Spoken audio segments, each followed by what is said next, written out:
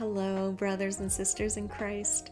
How incredible is our awesome God to build a bridge between Him and us even after we're the ones that burned it down. God is just so glorious. That is indeed His grace. Today, we continue our study on God's grace. And if you're new to this podcast, hello, I'm Pastor Karina Dawn Reed, and I'm here to guide you into God's Word and help you apply it to your life. The Trumpets of Tears podcast is a biblical lifestyle targeting tool for shifting your mindset from the world's way back to God's way. God's grace, the depth of it, the way He extends it to us is truly remarkable. We lose our patience so quickly, yet God is so very patient with us. Just by reflecting on the grace that God has for us should then inspire us to work on the patience we have with others. We can all do a better job, but it takes practice. And in order to practice, we have to have a reason and a way to practice it. That means difficult people are going to come our way. And when they do, we need to interact with them from God's perspective. Learning from His example of how patient He is with us. Just that simple mindset shift, being mindful of that fact, can actually transform how we react to other people. The mind, it's certainly interesting. Some people use their mind so much and pride themselves on their deep mindset thinking that it actually keeps them from their relationship with God because they think themselves out of it. That's the enemy at work. God created the mind, and Scripture tells us that we have the mind of Christ. So then, of course, the enemy wants to use what God created us with to go against God's way of using it. God's way of using our mind is to seek Him first and foremost and always. His ways are not our ways because He knows best. Romans 11 verse 33 states this beautifully. Oh, the depth of the riches and wisdom and knowledge of God. How unsearchable are His judgments and decisions, and how unfathomable and untraceable are His ways. Beautiful, isn't it? As humans, we need constant reminders to let go and let God be God. Too often we remove Him out of the equation because of our mindset or our beliefs. Yet when we invite Him in, when we give Him room to move, allow Him to take control of the situation, He then does what only He can do. And this is a great starting point of how to extend grace to others. Often we can find ourselves in a difficult situation with a challenging personality and we just step into action. Sometimes that means we step out from an emotional place, interjecting when we shouldn't, and then the issue escalates. That's what happens every time when we react to a situation. But if we took a moment to pause, allow any kind of offense to roll off of us, and just seek God before responding in any way, then His grace gets applied to the circumstance, and His grace then gets applied to the other person. We're not able to give God's grace to others. Grace is only God's. It's only His to give away as He sees fit, when He sees fit. So in order to apply God's grace into a situation, we have to pause our own reactions, invite Him in, and invite Him to apply His grace. And we have to keep in mind that still not everyone is going to react favorably every time. Just as we have free will to pause and ask God to apply His grace to a situation, the other person has free will to refuse His grace and react poorly. Despite any reaction, that can't sway our own response. We have to exercise the fruit of self-control. And unfortunately, we can't make others exercise it. But how another person reacts is between them and the Lord. How we react is only what we are accountable for. And as we pursue a godly lifestyle, that means we need to be mindful because we understand that we are accountable to the Lord. We need to take moments to pause and allow God to interject into every situation, apply to what the circumstance calls for, and sometimes this means grace. James 3, verse 17. But the wisdom from above is first pure, morally and spiritually undefiled, then peace-loving, courteous, considerate, gentle, reasonable, and willing to listen, full of compassion and good fruits. It is unwavering, without self-righteousness, hypocrisy, and self-serving guile. Wow. We can only apply things to a situation that we understand.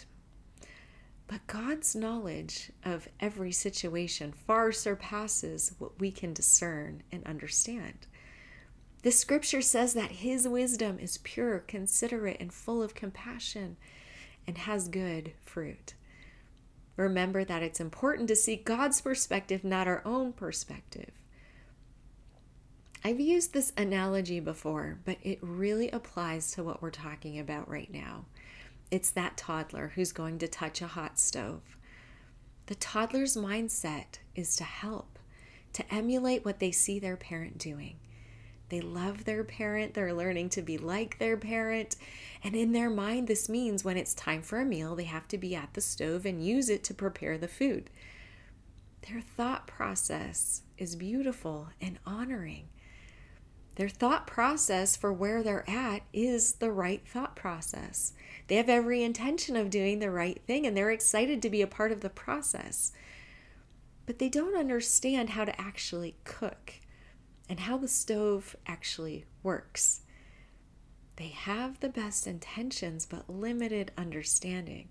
Yet in their own mind, they fully understand.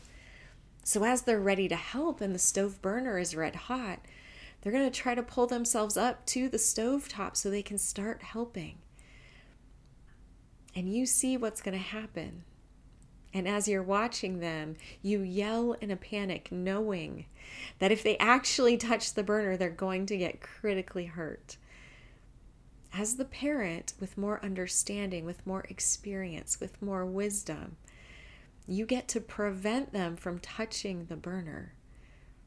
Yet the toddler, full of expectation, finds themselves suddenly getting yelled at when all they're doing is the same thing that they see you doing in their own mind. It frustrates them, they get upset. They might even throw a fit because you yelled, yet despite the way they threw themselves on the floor and are now crying uncontrollably, you know that you made the right decision because it saved them from becoming hurt.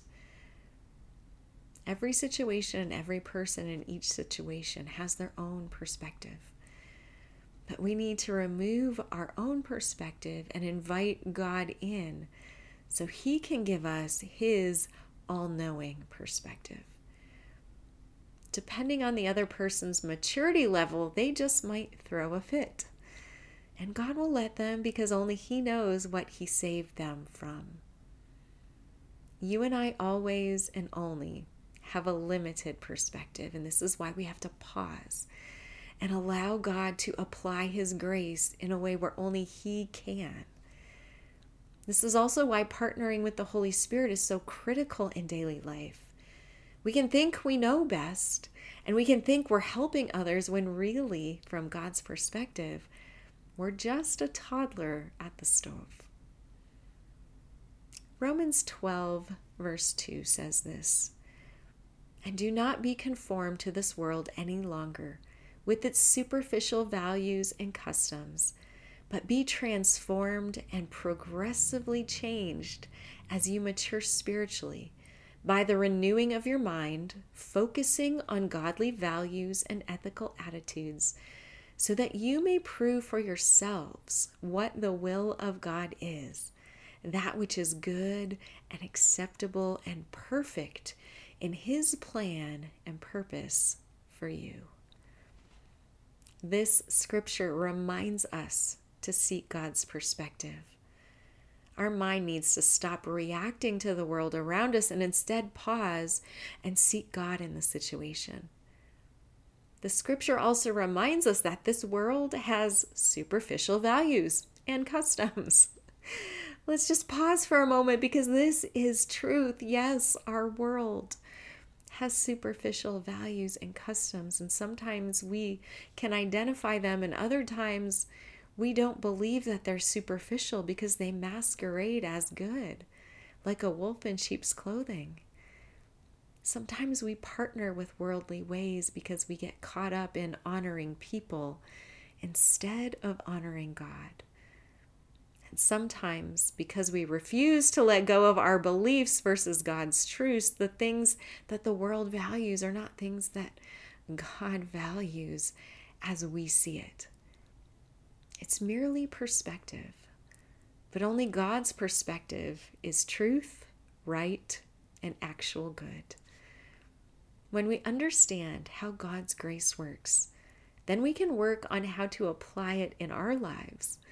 But this only works when we've taken the time to study grace from how our Bible defines it. And that's what we've been doing this month. Otherwise, we end up applying a false grace, and anything false is never going to end up good. God's grace is just. Romans 5, verse 2. Through him, we also have access by faith into this remarkable state of grace in which we firmly and safely and securely stand. Let us rejoice in our hope and the confident assurance of experiencing and enjoying the glory of our great God, the manifestation of his excellence and power. Our culture has the saying, "I'm extending grace to this person." And we think about it in the terms that we're the ones who are actually extending the grace to the other person. That thought process the enemy uses against us because it then puts us up on a pedestal like we're the better person. Look how great I'm behaving.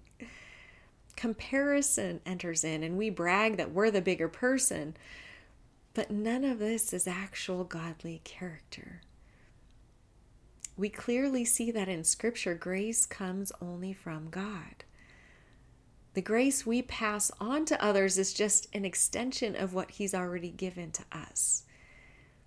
When we give out grace, it's like re-gifting it. We've received it, so then we can give it away. It has nothing to do with us. It's all about the Lord. But we can be proud of the fact that when we pause, seeking the Lord and asking him to apply his grace to the situation, we exercise self-control to do things God's way instead of the world's way. And that delights his heart. That's what Jesus demonstrated for us. A way to stop emulating what the world is doing and instead following his example. Rejoice. Be confident in the Lord, for the manifestation of his ways are the only ways to live. Your job is to study the life of Jesus, pause, and then let God be God in every situation, applying his grace as he sees fit. Amen. If you are a woman looking to learn and to live the way that Jesus lived with his principles, then I invite you to join our 7-month course. We have a biblical lifestyle and leadership academy. It's a ministry school focused on living out biblical principles in every area of your life, every day of your life. You'll gain scripture understanding, be given practical tips to apply life situations, and become a part of an equally yoked global community that's dedicated to being accountable to the Lord.